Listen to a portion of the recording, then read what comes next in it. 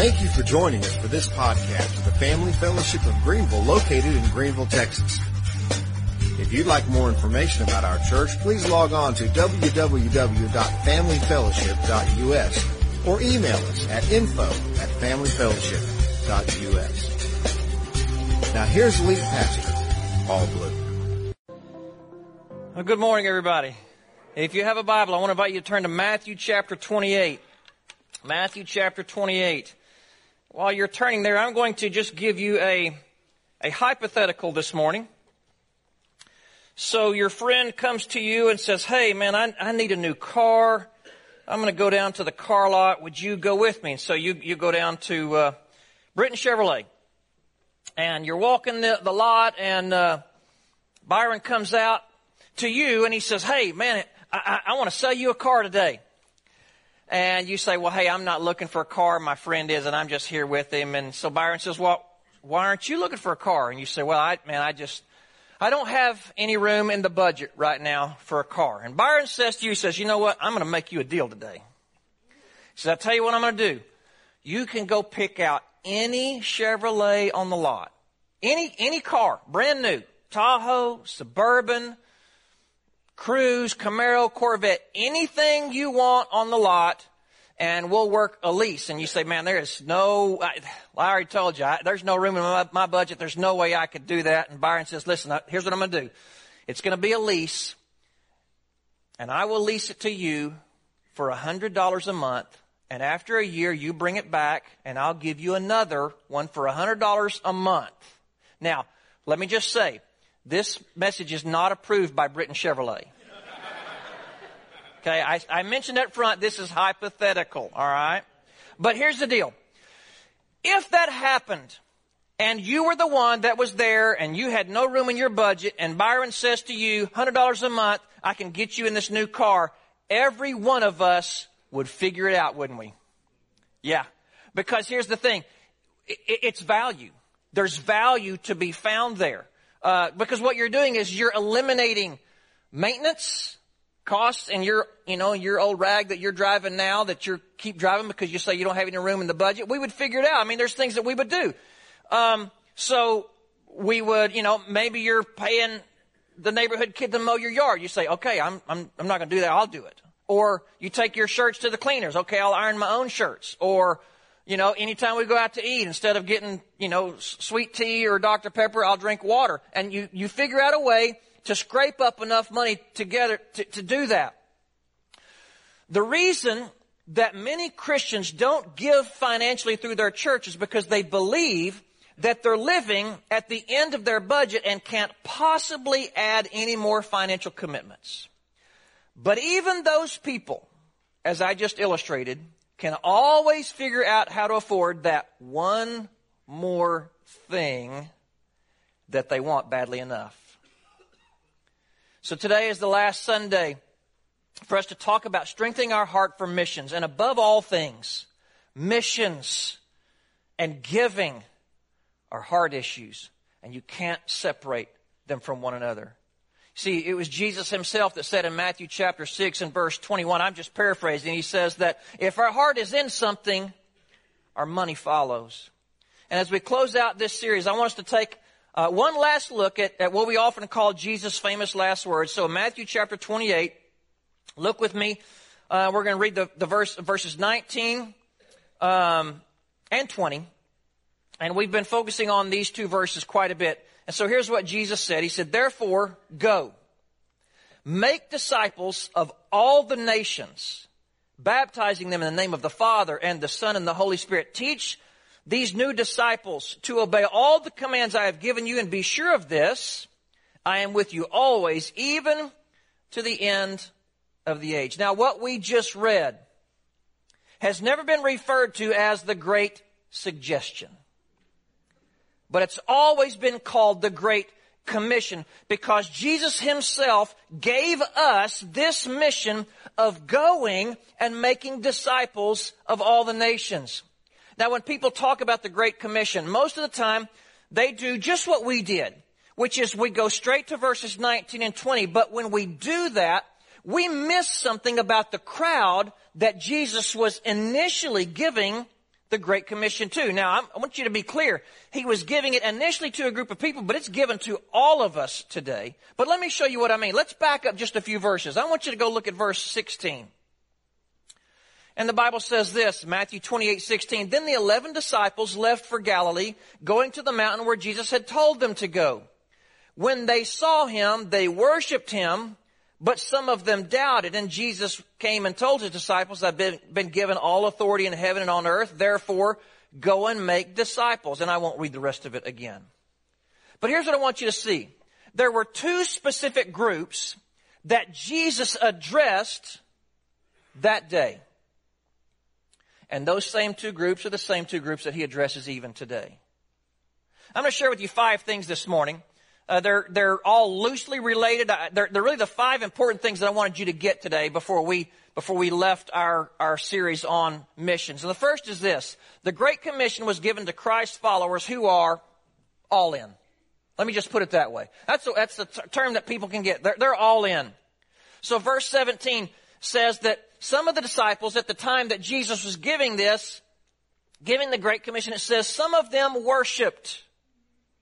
What that means is, man, they were good to go. They were totally on board with what Jesus had said and what he was saying now. They were excited. They were dedicated. They were committed. And they were highly motivated. And every church has people just like this. And some of you today, you fit in this category.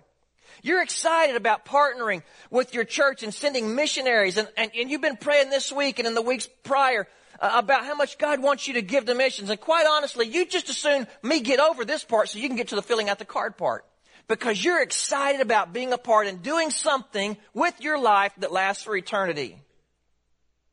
God's put a fire in your soul about doing something that really makes a difference. But not everybody here feels that way. And you know what? Not everyone felt that way the day that Jesus gave the Great Commission. The second thing I want you to see is this. The Great Commission was also given to Christ's followers who are having second thoughts. So look at verse 17 with me one more time. It says, when they saw him, they worshiped him, but some of them doubted.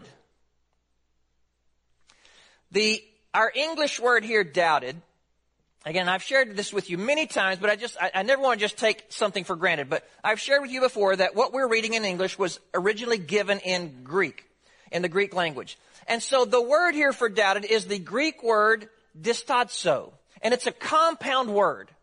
The first part of it, D-I-S, means twice or second or two, and all of its variations. And when the last part, tadzo, is added to it, it has the meaning of opinion. So when you put those two things together, the word doubted literally means second opinion. So the Bible is saying that some worshiped, but some of the disciples, they needed a second opinion. They were having second thoughts. Here's how we would look at it. They wanted to be forgiven of their sin. They wanted to go to heaven, but they weren't really sure if they wanted to continue following Jesus because it was becoming apparent that there might be some cost involved. And every church has people like this too. And some of you today, quite honestly, you fit into this category. You want the benefits of knowing Jesus. You want to go to heaven. You want your sin to be forgiven. But when we talk about things like this, you're realizing that there's some cost to being a follower of Jesus, and that's giving you some second thoughts. You're having to think twice before you decide to follow Jesus fully because you're more comfortable with a faith that doesn't cost anything. But check it out. That day that Jesus gave the Great Commission, he wasn't giving it only to the committed, dedicated, highly motivated worshipers. He was also giving it to the followers who were having second thoughts. You see, here's something that we have to understand. God doesn't give his commands based upon the approval rating of the people listening. Instead, he gives his commands based upon his divine will and purpose. And it is God's will and His purpose that every people group gets the opportunity to hear about Jesus just like we have. And as a result, He commanded us, because the gospel has come to us, He commanded us to get the message of Jesus to all the world, whether we're all in or whether we're having second thoughts about Jesus and His mission. As I said last week, we don't have to be called to something that we've been commanded to already. And the Great Commission is given to the church. It's given to you and to me. And this begs the question. Since it has been so clearly communicated by Jesus Himself, why is the Great Commission? Why is missions being ignored by so many churches and by so many individual Christians? And I believe that the answer to that question is found in the third thing I want you to see this morning, which is when we fail to obey the Great Commission, it's because we fail to fulfill the Great Commandment. I want you to go back just a couple of pages back to Matthew chapter 22. Matthew chapter 22. Where we're going to read here in Matthew chapter 22 is less than 2 weeks before Jesus gave the Great Commission. So 10 to 14 days before Jesus gave the Great Commission, He gives what we call the Great Commandment here in Matthew chapter 22. So let's look at verse 37. Here's the Great Commandment. You must love the Lord your God with all your heart, all your soul, and all your mind. This is the first and greatest commandment. So Jesus says, and the reason this came up is because someone came to Him, he was testing Him, and he said, okay, Jesus, what's the greatest commandment in all the law? Wrap it all up for me. What's the most important one? And Jesus said, okay, let me just say it to you this way. The greatest commandment is love God with all your heart, with all your soul, with all your mind. And this is where there is a disconnect for those who are having second thoughts about fulfilling the Great Commission. You see, some Christians only love God with their mind. You see, they love Him intellectually, but not emotionally. They love Him with their mind because it's super easy for us to wrap our mind around having our sin forgiven and going to heaven instead of hell. Honestly, that is an easy intellectual decision. And it's an easy choice to make. But the Great Commandment says that we have to make sure that our ability to love God with our mind is connected to our choice to love Him with our heart. I've been telling you this for weeks. Missions is a heart issue. And when God's people don't fulfill the Great Commission, it's because they haven't fulfilled the Great Commandment. See, if you don't love God, you're not going to obey the harder commands. Go to Romans chapter 10.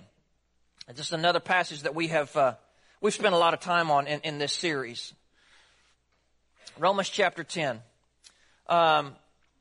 In Romans chapter 10 here, we are given the blueprint of the Great Commission.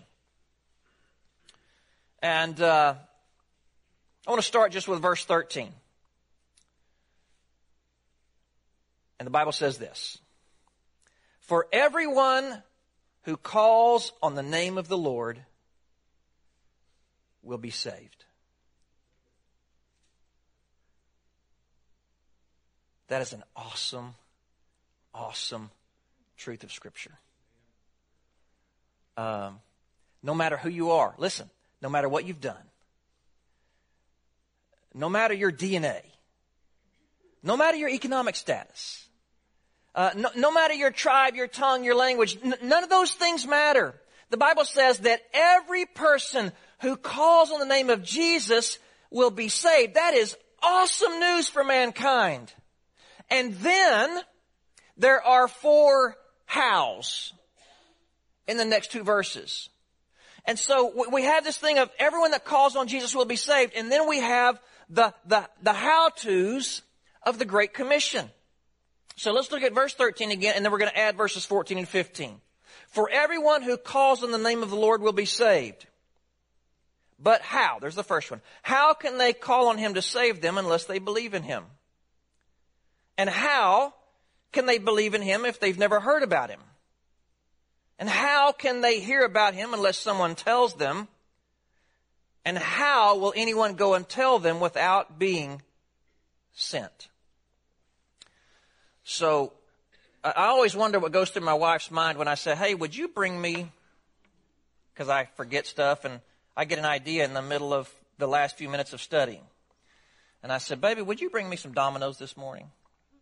I'm glad she didn't bring pizza, because that's really not what I had in mind, right?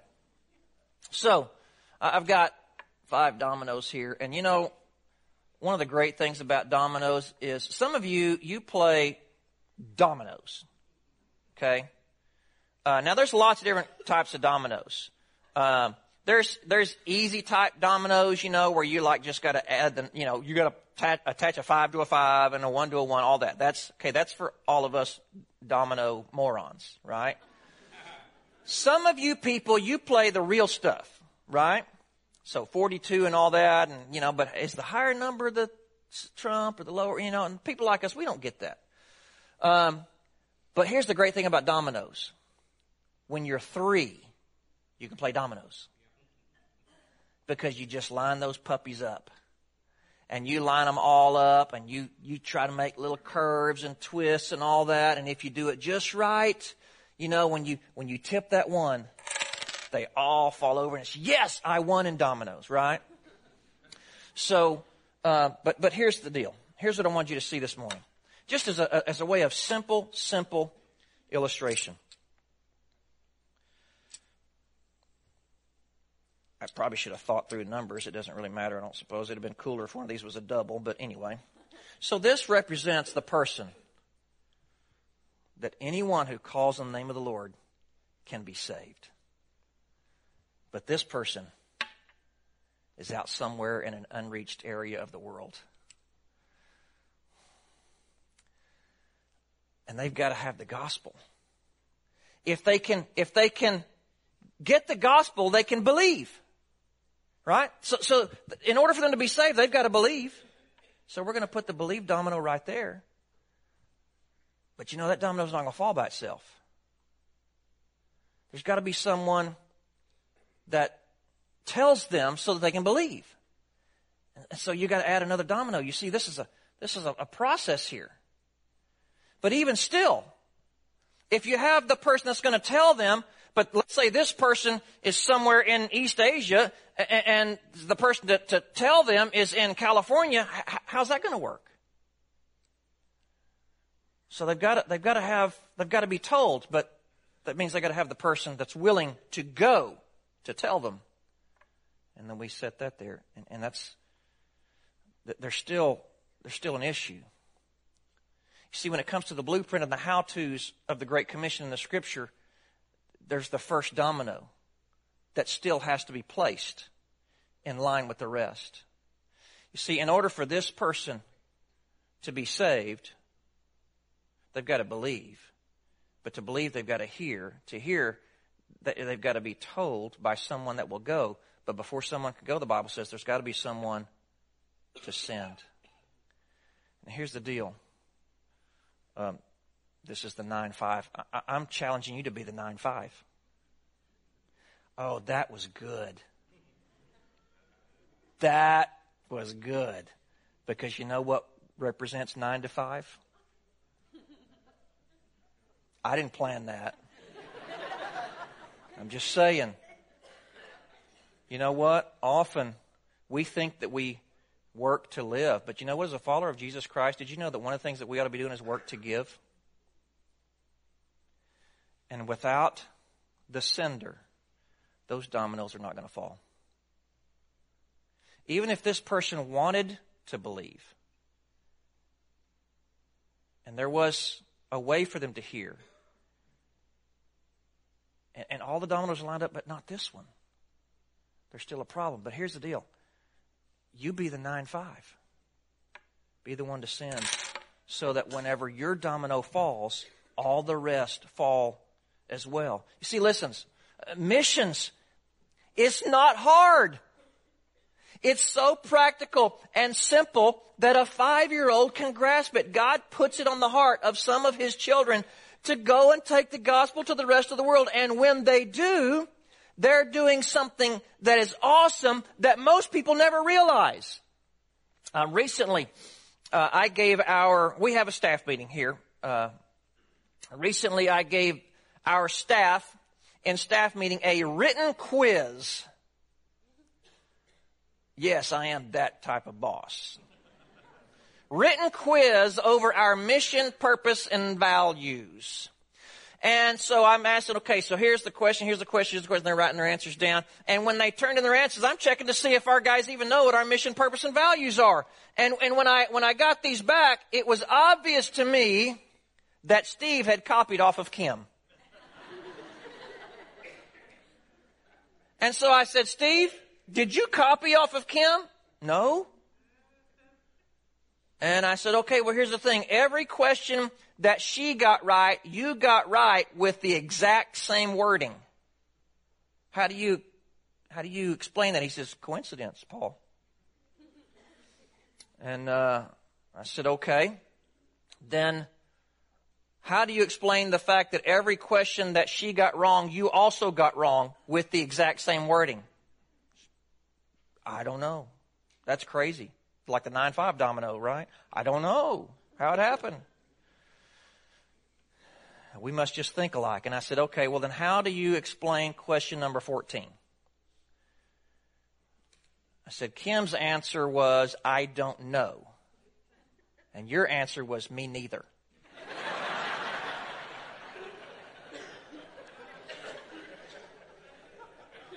So obviously I stretched that story a little bit. But here's what I want you to see.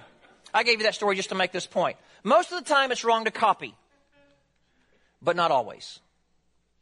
There are times in our life that the very best thing that we can do is copy someone else, and that's never more true than when it comes to missions. And here's the fourth thing I want you to see this morning. Those who take the gospel to the rest of the world are copying Jesus. Jesus was the first missionary. Excuse me. Philippians chapter 2, verses 5 through 8 say this. You must have the same attitude that Christ Jesus had. Though He was God, He did not think of equality with God as something to cling to. Instead, He gave up His privileges.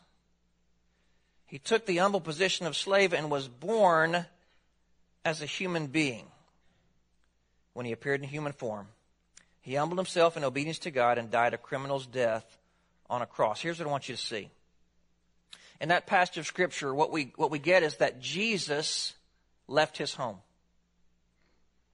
He left the privileges that came with home.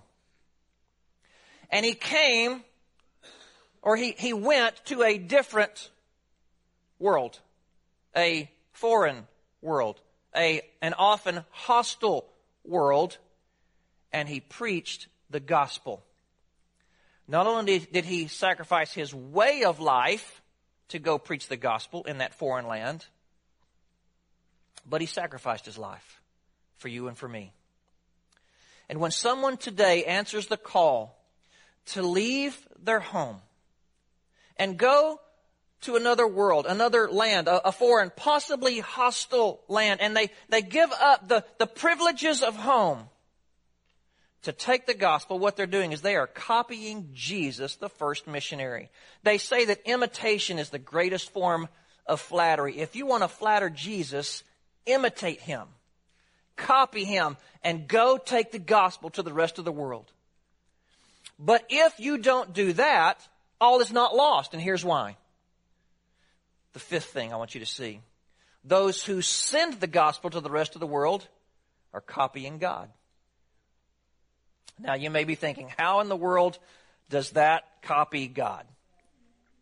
1 John chapter 4 verse 9 says this. God showed how much He loved us by sending His one and only Son into the world so that we might have eternal life through Him. What did God do? He sent. Jesus was the first going missionary, but like all missionaries, Jesus, had a sender.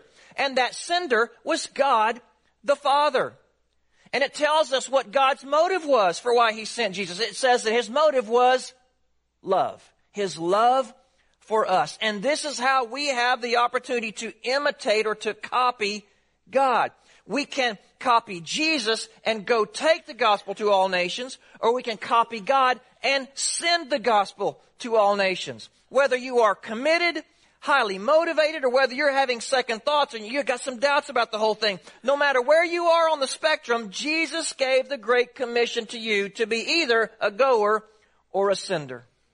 1 Timothy chapter 6, verse 17 through 19 says this. Teach those who are rich in this world. Now, let's be clear. I just want to make sure we're talking about money here, okay? It's talking about money.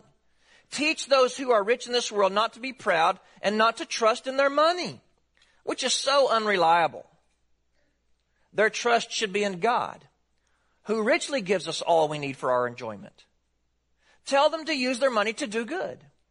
They should be rich in good works, generous to those in need, always being ready to share with others.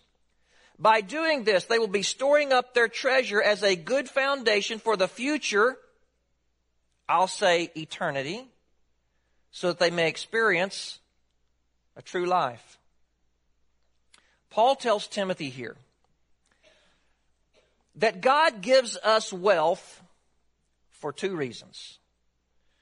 Verse 17 said, don't trust your money, it's reliable. Trust in God who gives us. Okay, so God gives us our money for two reasons. And it goes on to say that He gives us all we need first for our enjoyment. Did you know there's not one thing wrong with you enjoying the fruit of your labor?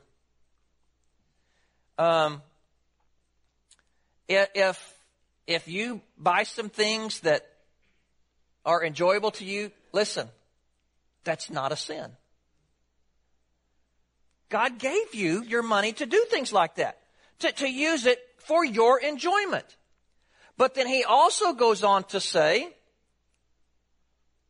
that we also should use it to do good, to be generous to those in need, to share with others. And it goes on to say that if you do that, you get to experience true life. Well, let me say it this way. When you do that, you live fully. You see, you'll never be able, as a follower of Jesus Christ, to live fully until you learn to give fully. Now, what does it mean to give fully? The Bible is consistent. From Genesis to Revelation, the Bible is consistent on how children of God should give when they love God. Always a portion, sometimes a sacrifice.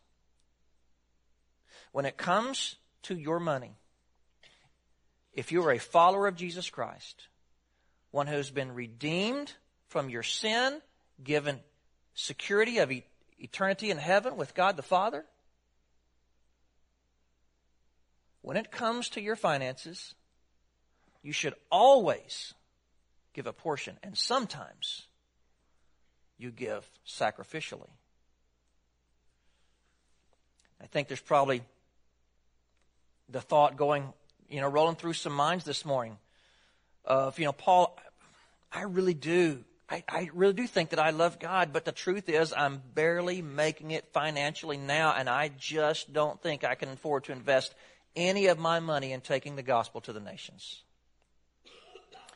If you're thinking like that, I believe you. I really do. I believe 100% that you think you can't afford it. But I do want you to understand, and I say this as graciously and respectfully as I can, you're the disciple that the Bible spoke about who was having second thoughts about being all in with Jesus.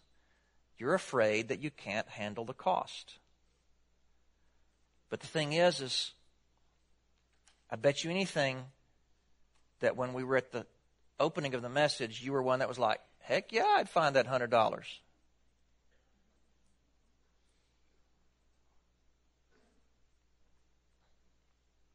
Even if you were at the end of your budget already. My question is if we're willing to consider how we would scrape up $100 a month to drive a new car, would we not put our mind to pencil and paper and look at our budget and say, how can I scrape up, I'm just throwing out a number here because it's consistent, $100 a month to missions, so that people in the rest of the world can have the same opportunity to hear about Jesus that I've had? Will we find $100 a month so that our money can be leveraged to do good by getting the message of Jesus to the world? Will we give $100 a month or $50 a month or $200 a month or whatever the amount? I don't know. That's up to you and the Lord or whatever, so that the first domino can be tipped, putting the Great Commission into motion. I'll close with this. I'm not a wealthy man.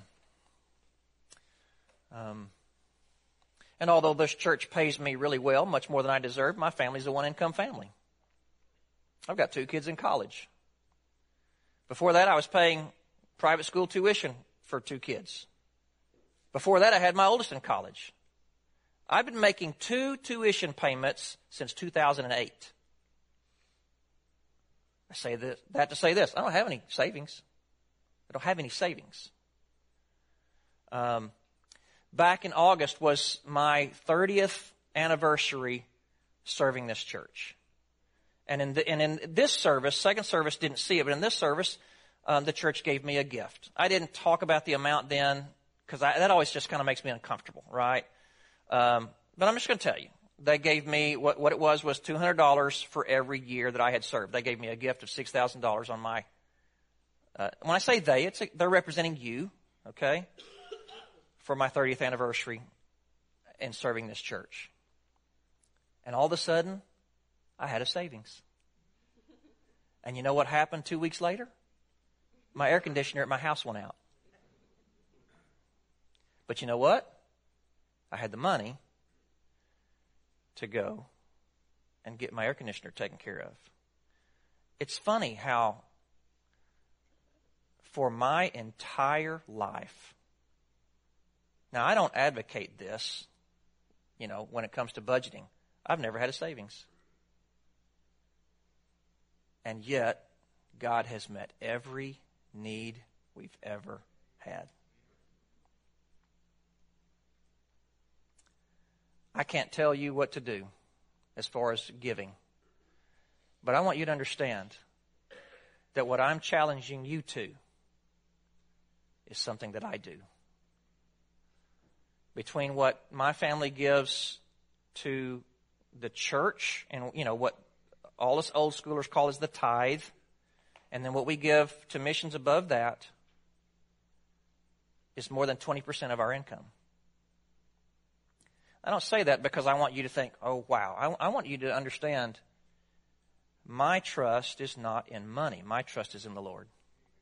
And He has proven to me and my family over and over and over and over again that He will meet our needs. And not only are our needs getting met, we are able to be a part of something that makes a difference for eternity.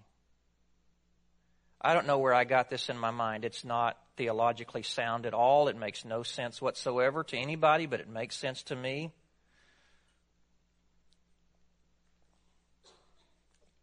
I just developed in my mind,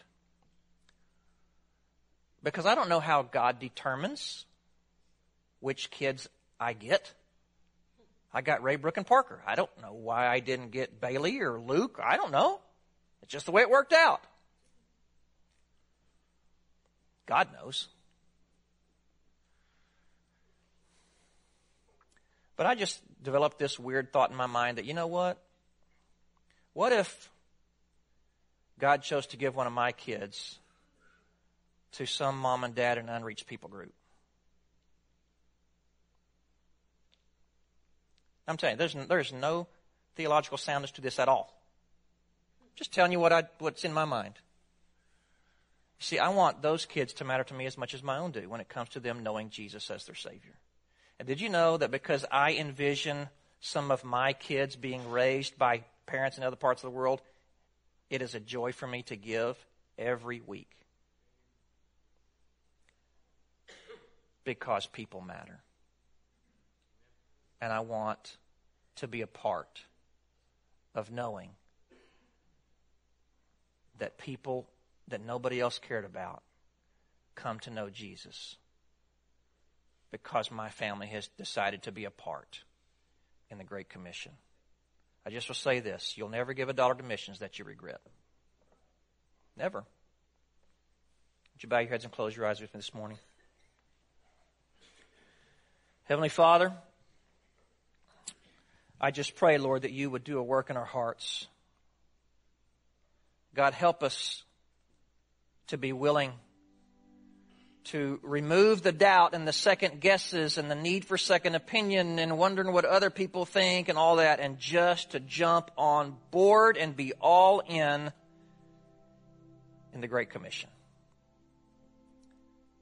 Give us a desire, give us a commitment to being willing to leverage our wealth that it may be used to do good by sending those missionaries that are willing to go so that people can believe and call on Jesus and they would be saved. So, Father, do a work in each of our hearts. Strengthen our heart for missions. In Jesus' name, amen.